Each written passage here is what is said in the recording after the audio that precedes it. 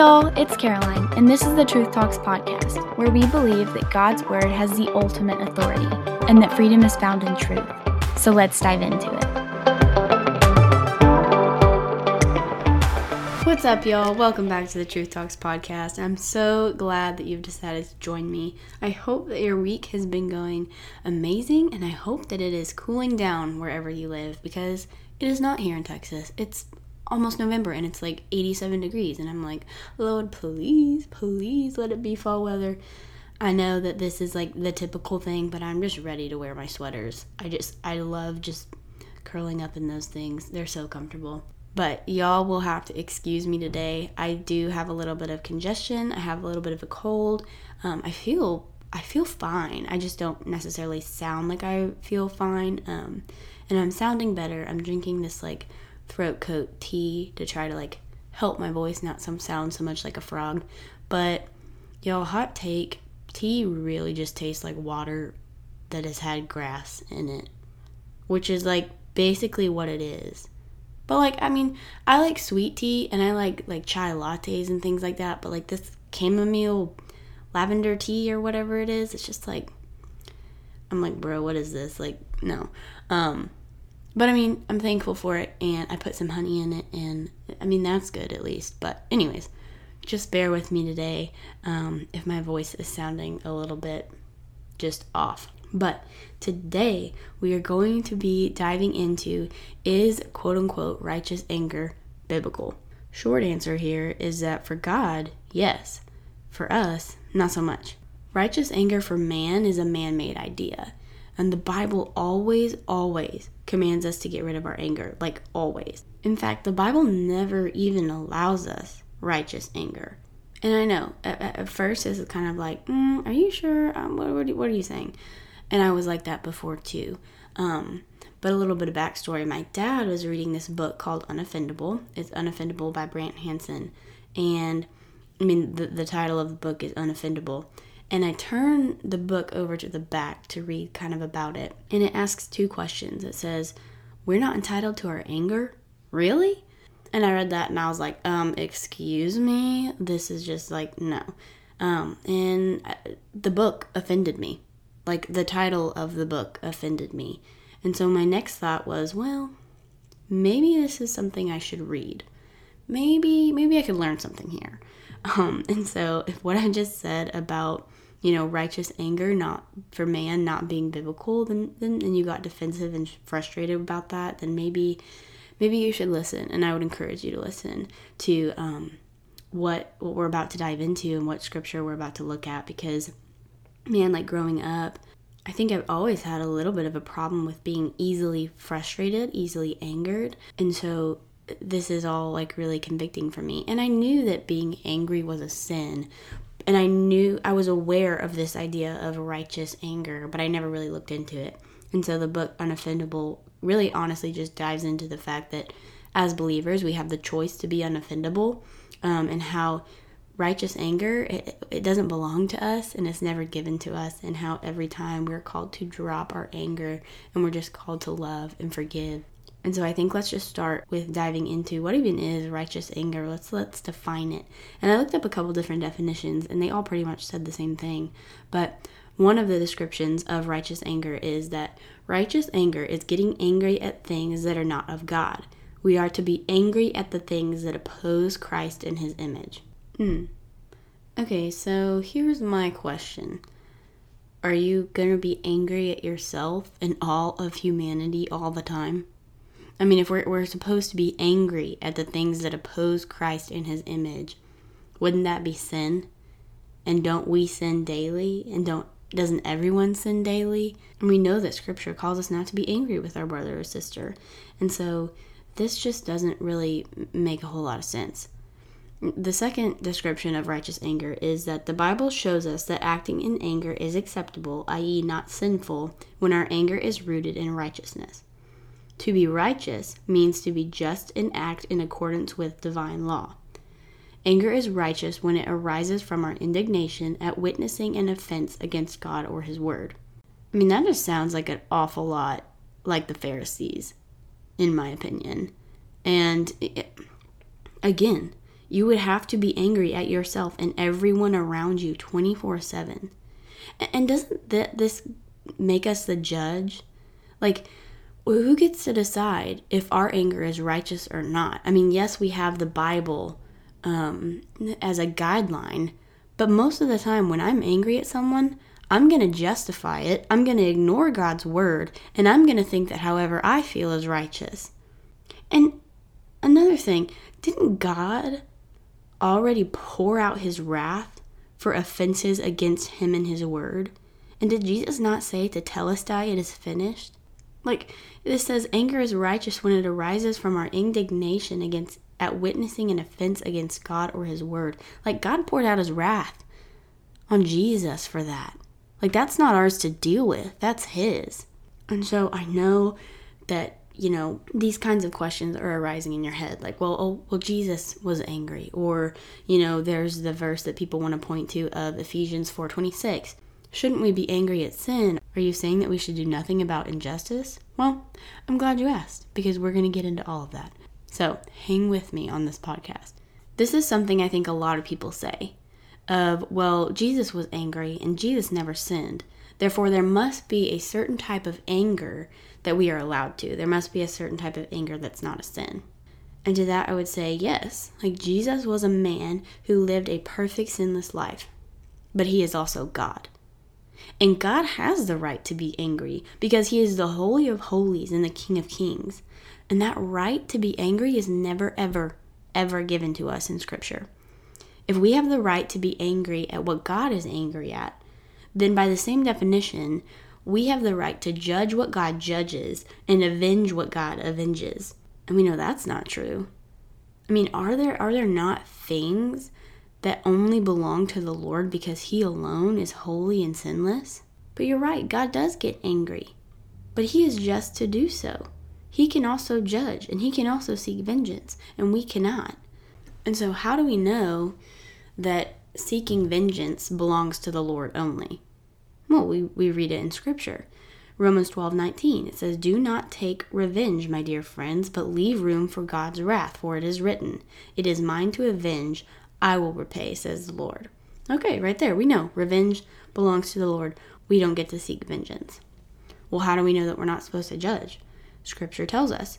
Romans 2:1 says, "You therefore have no excuse, you who pass judgment on someone else, for at whatever point you judge another, you are condemning yourself, because you who pass judgment do the same things."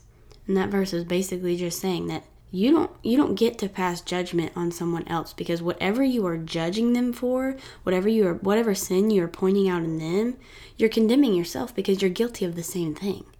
And in Matthew 7, Jesus says, "Do not judge, or you too will be judged. For in the same way you judge others, you will be judged. And with the measure you use, it will be measured to you."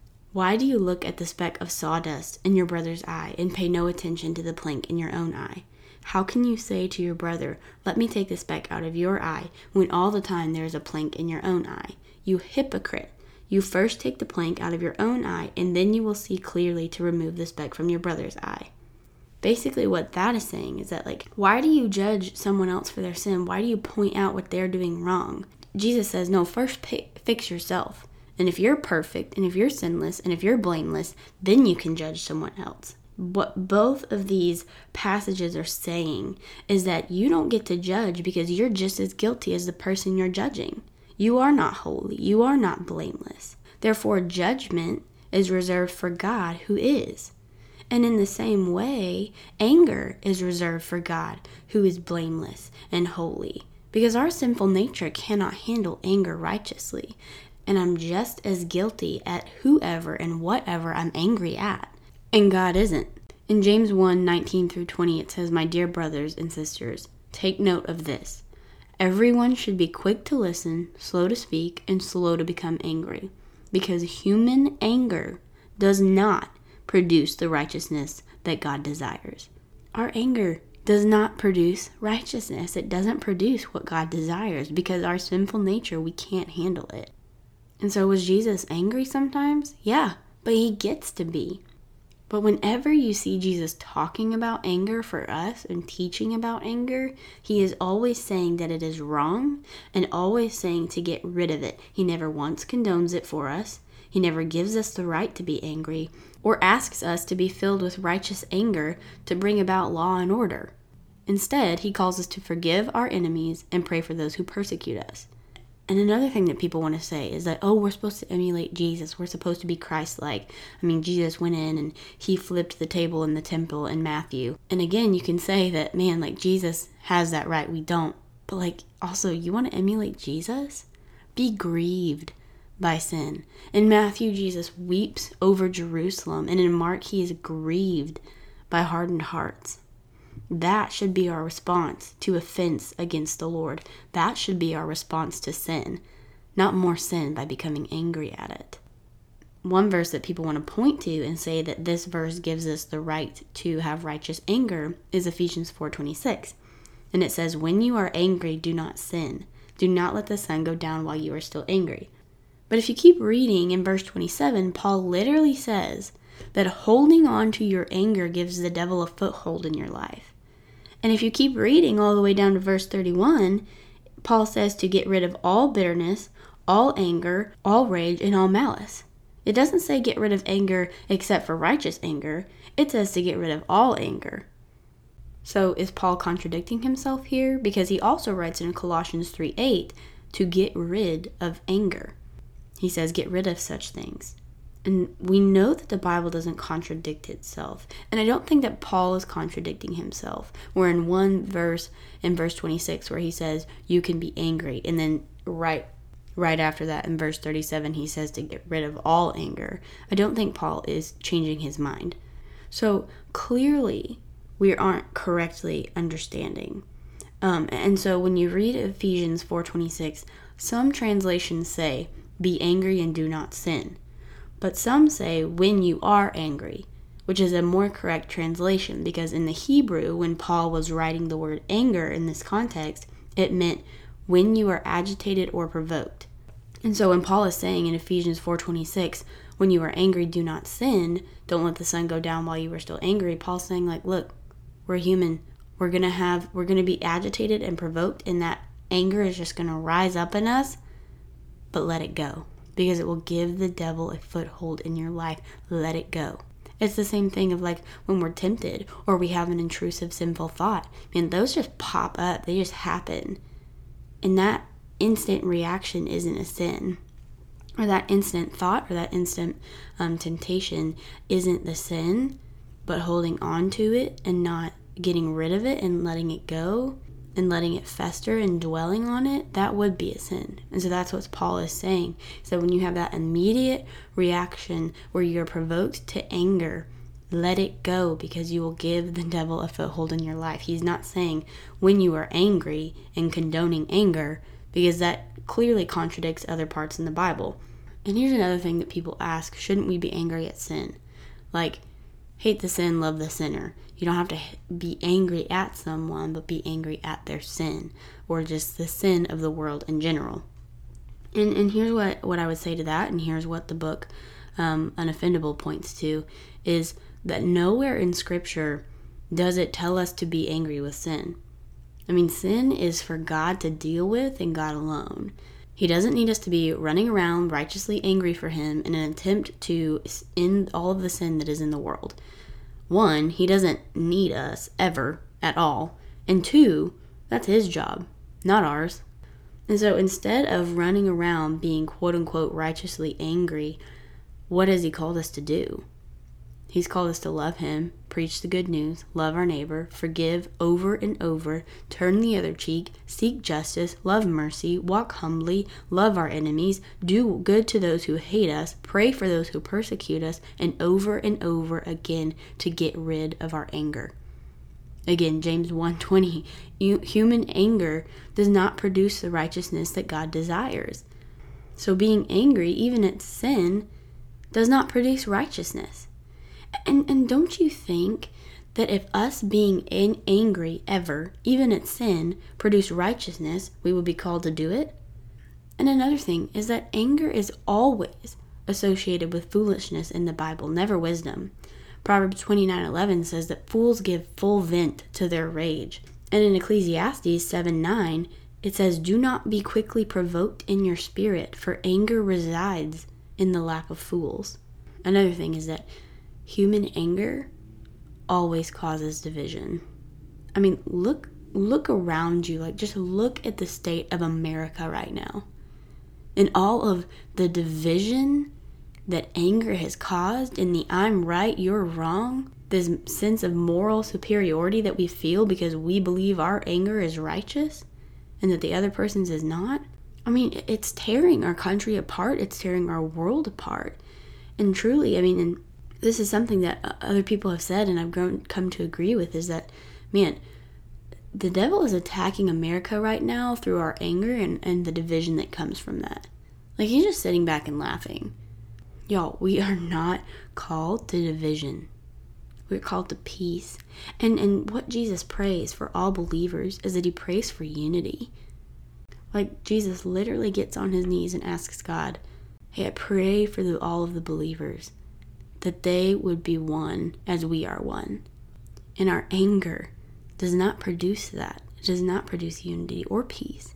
And here's the thing that I think is really easy to get mixed up, is that hate and anger are always equated with each other, but they're not the same thing. Hate and anger are not the same thing, because I can hate something without being angry about it. Like, I can be passionately grieved and I can be passionately dislike something without being angry.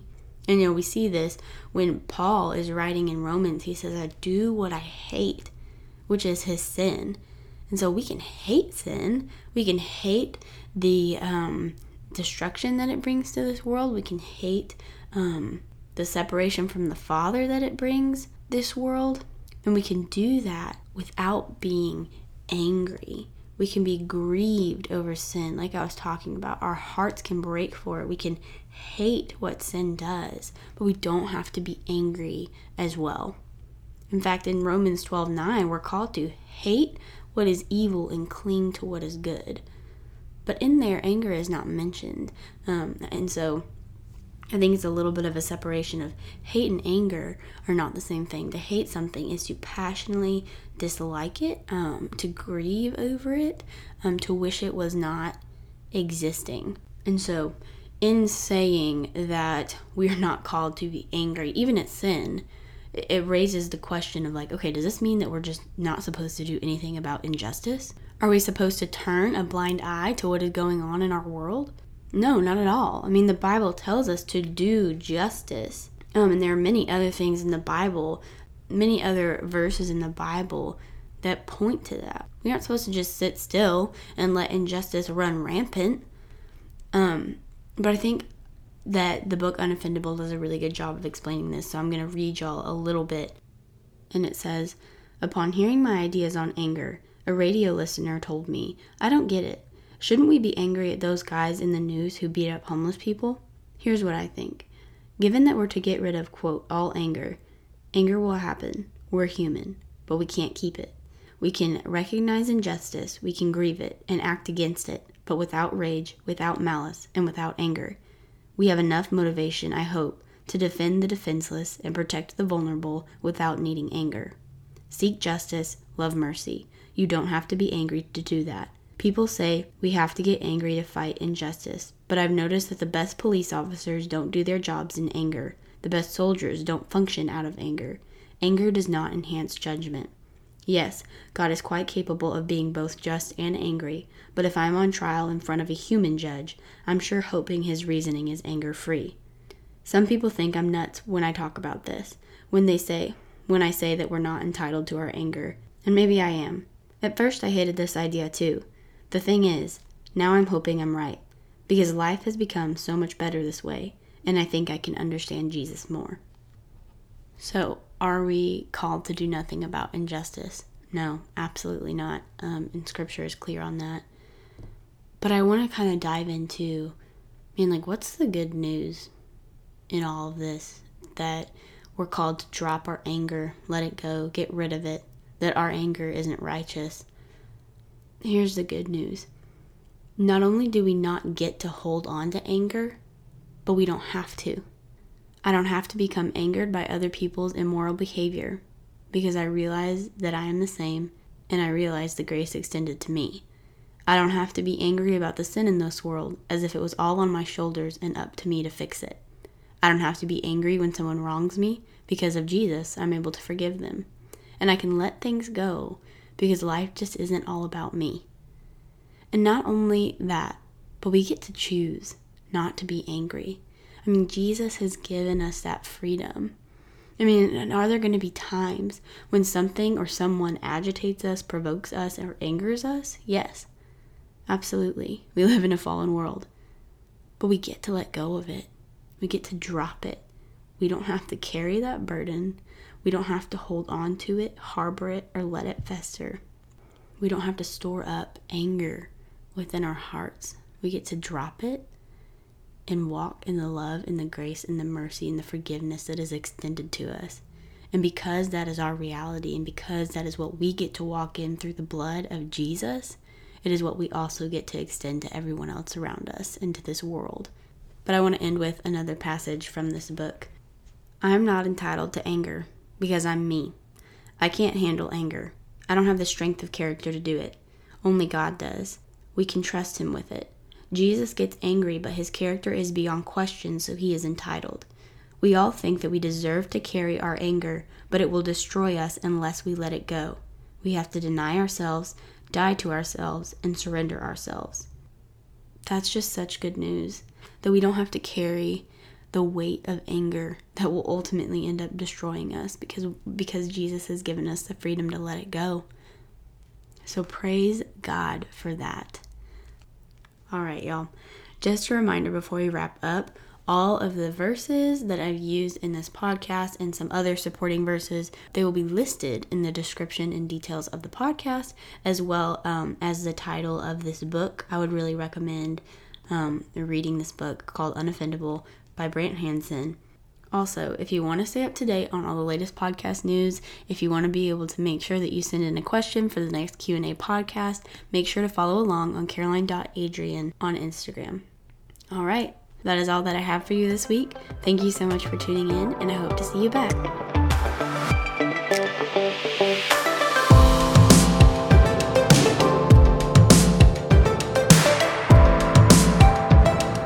Y'all, thank you so much for tuning in to the Truth Talks podcast. My prayer is that we would be a people whose lives are rooted in the truth of Scripture. Make sure you share, subscribe, and repost the podcast so that we can continue to grow our community and be a generation that walks in truth and lives in love.